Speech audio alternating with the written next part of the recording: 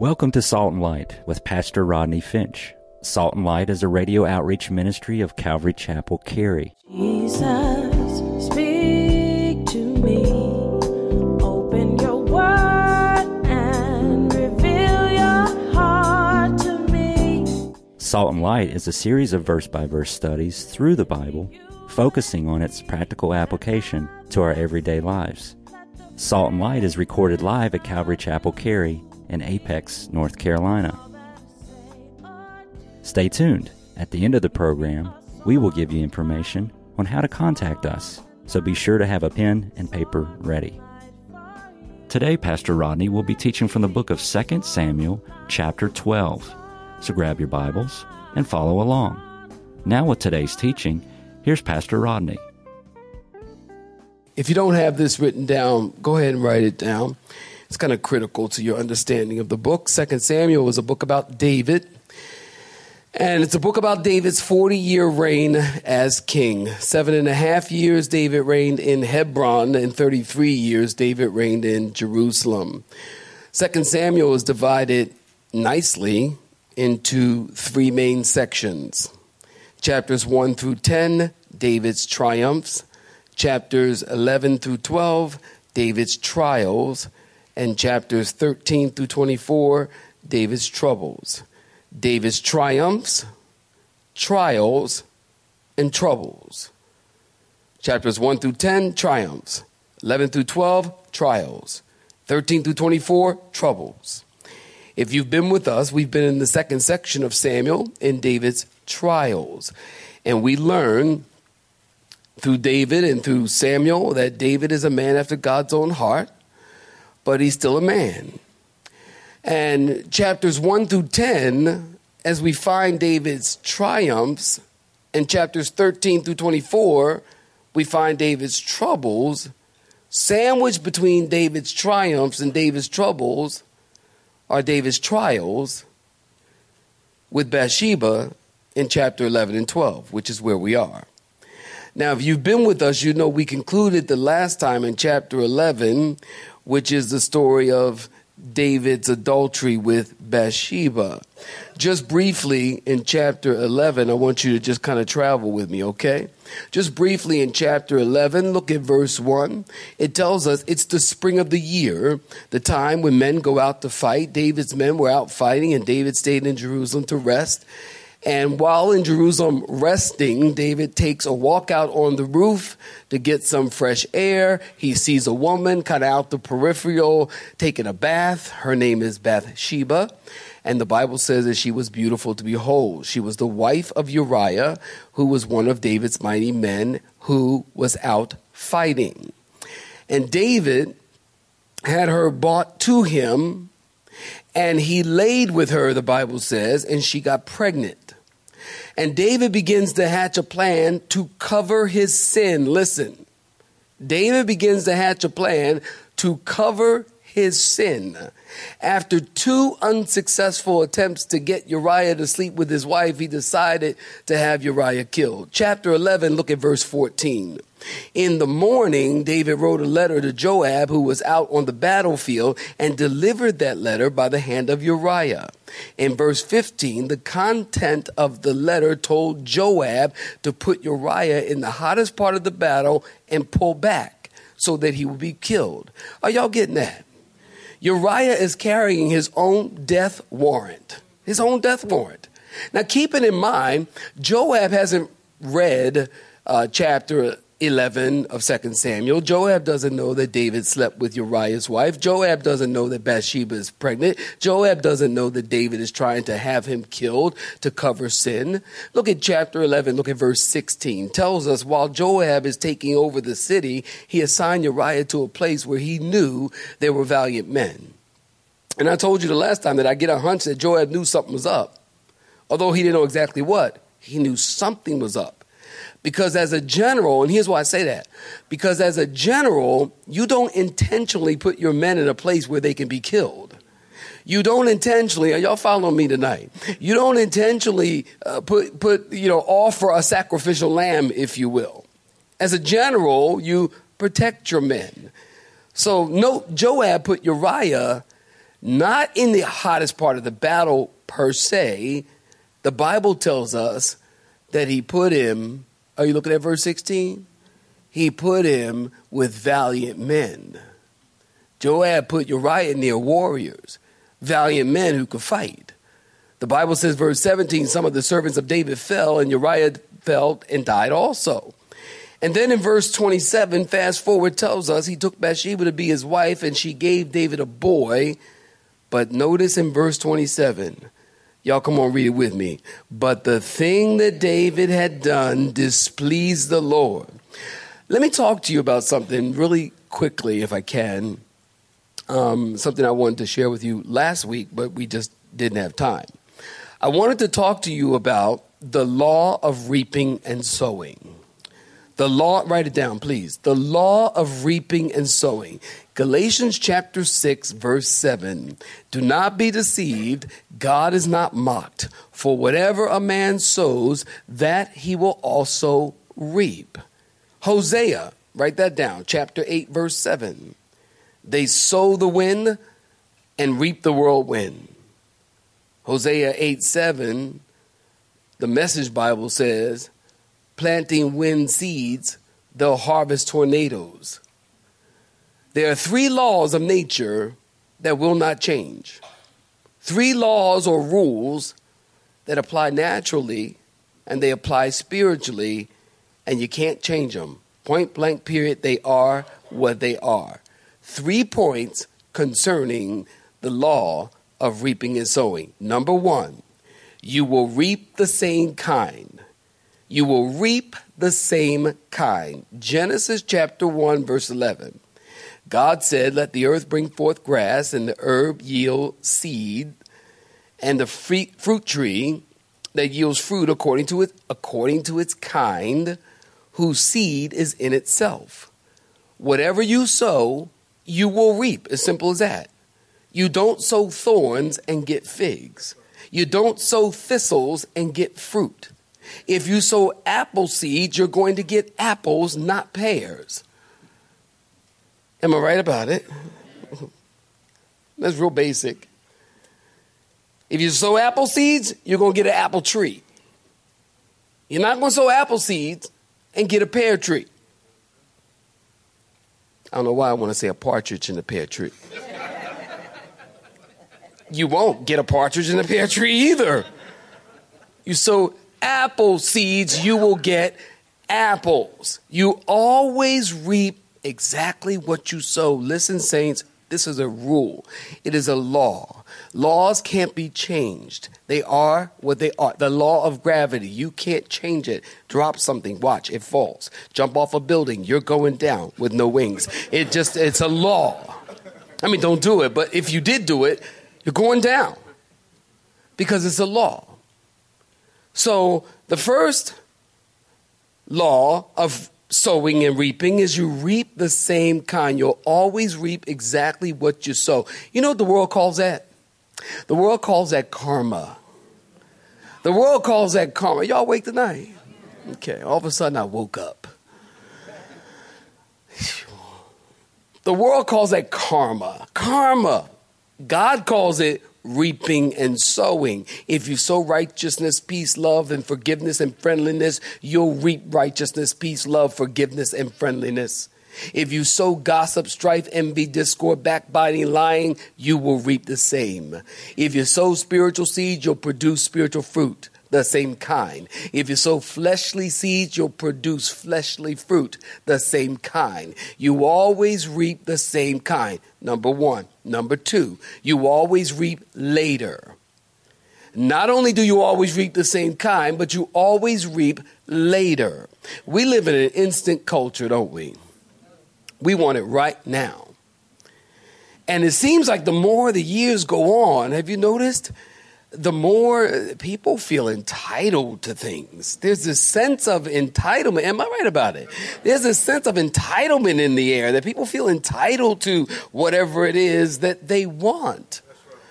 And they want it, and they want it right now. The whole, this whole idea that you and I grew up with of, work hard and pay later, nobody thinks that way anymore. Nowadays, it's don't do any work and get paid.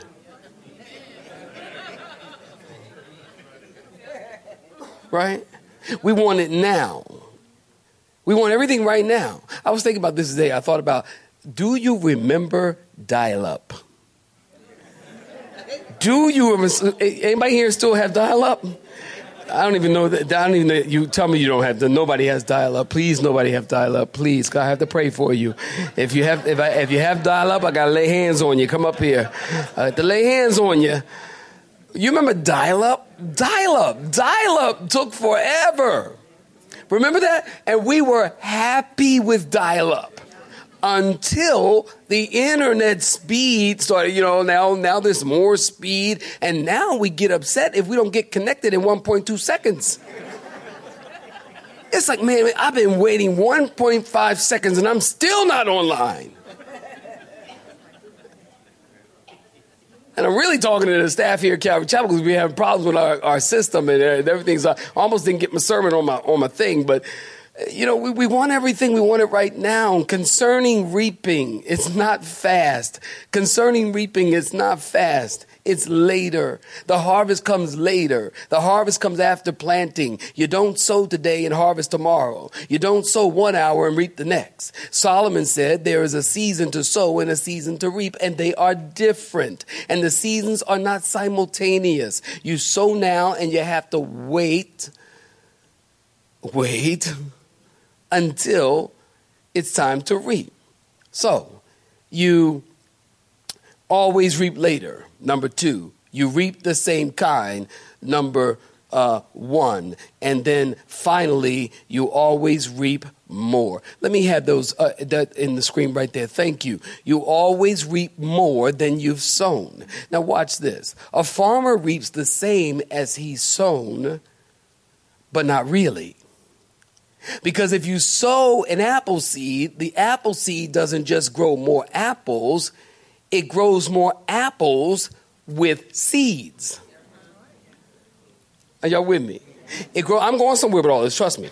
It grows more apples with seeds. If you sow to the Spirit, you will reap, but not only will you reap, you'll reap more than you've sown. This is true spiritually, even when you give your life to Christ. You become an heir, so you sow, you give your life to Christ. Then you become an heir to the kingdom. You reap more. And you get eternal life. Whatever you give to God, listen, will always receive more. That's just God's economy. Whatever you give to God, you'll always get more. If you give him your life, he'll give you life abundantly. If you give him your time, he restores the years that the locusts have eaten away. If you give him your ministry, he'll give you anointing.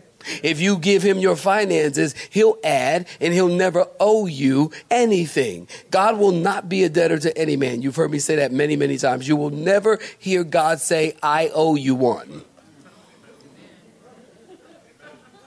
You'll never hear God say, I owe you one. Never.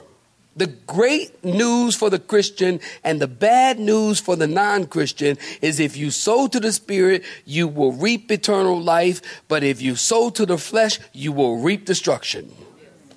That's what the Bible says. So you always reap more than you've sown. You sow the same kind, you always reap later, and you always reap more. Well, listen, chapter 12, seed time and harvest has begun.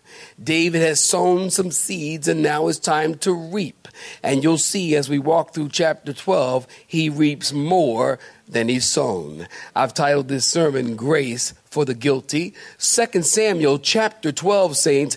We're going to read the text that we'll be dealing with, and then we'll come back and have some comments. How about that? 2 Samuel chapter 12, we're looking at verse 1. If you're looking at verse 1, say amen. Well, then the Lord sent Nathan to David, and he came to him, and he said to him, there were 2 men in one city, a king. There are 2 men in one city. One was rich, and the other was poor. The rich man had exceedingly many flocks and herds, but the poor man had nothing except one little ewe lamb, which he had bought and nourished, and it grew up together with him and with his children. The lamb, ate of his food and drank from his own cup and lay in his bosom, and it was like a daughter to him. And a traveler came to the rich man who refused to take from his own flock, from his own herd, to prepare one for the wayfaring man who had come to him. But he took the poor man's lamb and prepared it for the man who had come to him. So David's anger, look at verse 5, was greatly aroused against the man. And he said to Nathan, as the Lord lives, the man who has done this shall surely die. And he shall restore fourfold the lamb because he did this thing and because he had no pity. And then Nathan said to David, you the man. Thus says the Lord God of Israel, I anointed you king over Israel, and I delivered you from the hand of Saul. And I gave you, verse 8, your master's house and your master's wives into your keeping, and gave you the house of Israel and Judah. And if that had been too little, I also would have given you much more. Why have you despised the commandment of the Lord to do this evil in his sight? You have killed Uriah the Hittite with the sword. You have taken his wife to yourself and have killed with the sword of the people of Ammon. Now, therefore, the sword, David, shall never depart from your house. No, not ever. Because you have despised me, and you have taken the wife of Uriah the Hittite to be your wife. Thus says the Lord, behold, I will raise up adversary against you from your own house, and I will take your wives before your eyes and give them to your neighbor, and he shall lie with your wives in the sight of the sun. For you did it secretly, but I will do this thing before all of Israel, before the sun. And so David said to Nathan, underline verse 13, I have sinned against the Lord. And Nathan said to David, the Lord has also put away your sin, you shall not die. However, because by this deed you have given great commandment or great occasion, to the enemies of the Lord to blaspheme, the child also who is born to you shall surely die. And then Nathan departed to his own house. Saints, stop right there. Give me your attention. Between chapter 11, verse 27 and chapter 12, verse 1 is a whole year.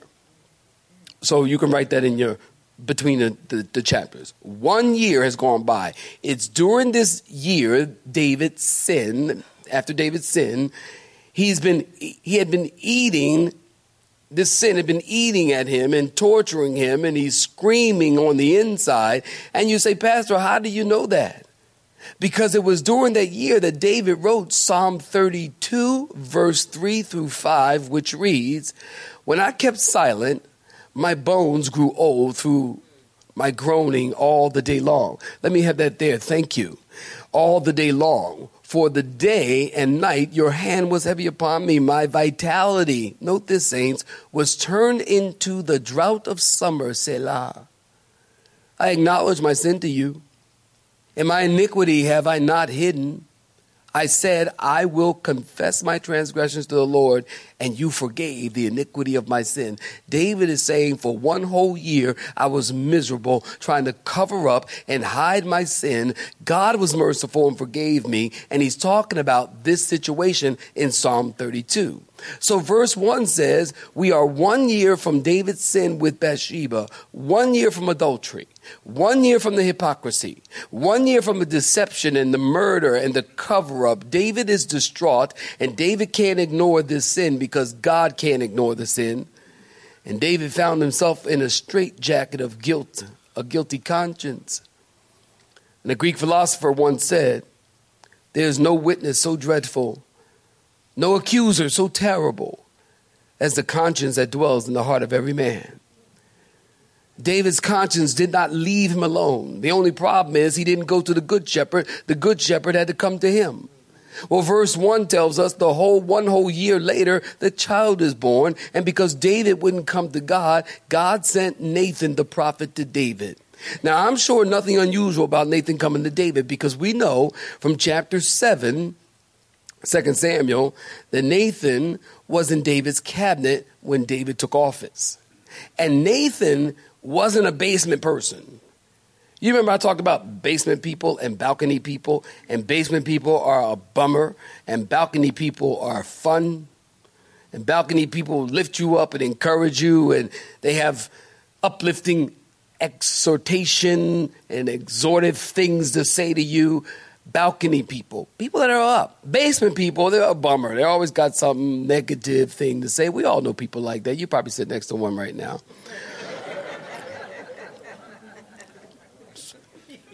So Nathan, coming to David, David probably thought he came to chit-chat.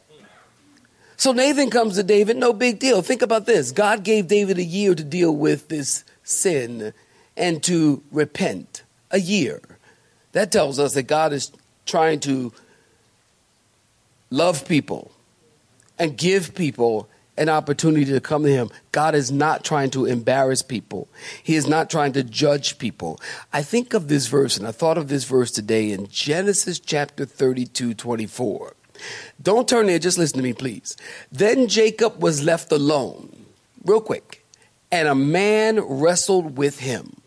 Then Jacob was left alone, and a man wrestled with him. Listen, I believe God would rather wrestle with you alone than wrestle with you in front of people. He'd rather wrestle with you alone than wrestle with you in front of people. There have been many, many, many times that something's not right in my heart, personally, my heart. And God comes to me and he wrestles me down. And I really believe this. That if you're a really born again Christian, God will wrestle with you. He will win. He'll wrestle until you say uncle. He will win. He will wrestle with you because he loves you. So he's wrestling with David. We know that from Psalm 32, Psalm 51, other Psalms. We know that David is wrestling with this sin, but he didn't go to God. God sends Nathan to him.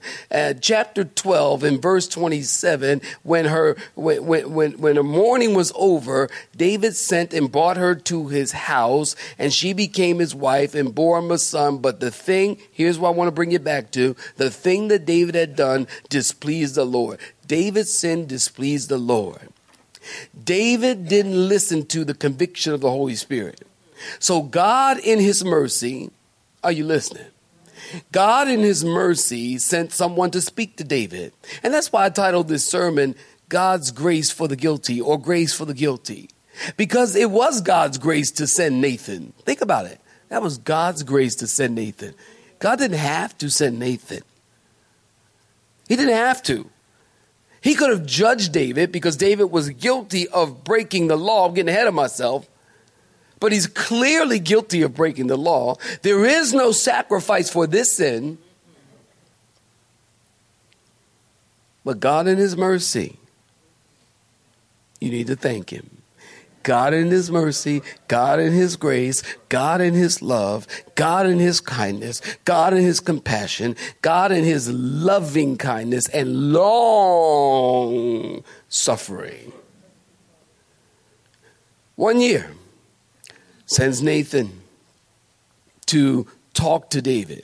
I'm confident based on the Psalms, God was trying to deal with David. God mercifully kept speaking to David, even when David wasn't listening. Nathan comes to David and tells David a parable of two men in one city. Nathan is using a parable to explain to David his own sin. Now, who remembers? I told you a parable, Calvary Chapel, a parable is what? Earthly story with a heavenly meaning. Write it down. An earthly story, really easy, not theological. An earthly story with a heavenly meaning. The word parable comes from two words, para, meaning alongside, and bole, or bola, some people say, which means to throw. Alongside and throw. Jesus would often lay alongside or throw alongside a story to illustrate a heavenly truth. So Nathan is telling David this parable. So get the scene. Nathan came to David and said, David, we got a serious injustice in the kingdom I need to tell you about. And David takes a seat on the throne and says, what's up? Keep in mind, David's probably listening with rapt attention because remember, David was a shepherd and he spent a lot of time with sheep. Nathan said, there's this rich guy who has lots of flock. David's sitting on the throne. What's going on? Well, there's this rich guy with a lot of flocks and a lot of sheep, and the rich man took the poor man's one little ewe lamb. He goes on, this one little ewe lamb, the kids loved the lamb. The lamb was like a family member. We put the lamb up at the table, the lamb would eat it from the table, which don't understand that, but okay, fine. But that's what the Bible says. The lamb was like a family member. And David probably sitting there going, oh, that's so sweet. Oh, I love lamb stories. That's so sweet. And Nathan said, what do you think ought to be done, King David?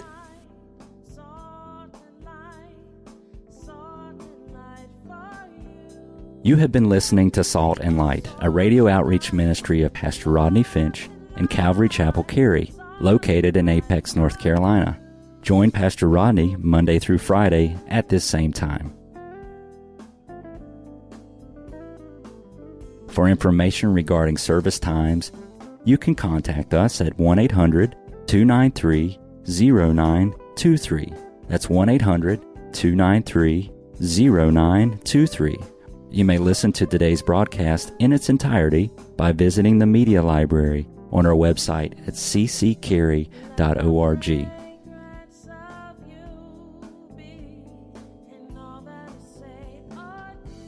We would like to thank you for tuning in to Salt and Light and pray that you have been blessed.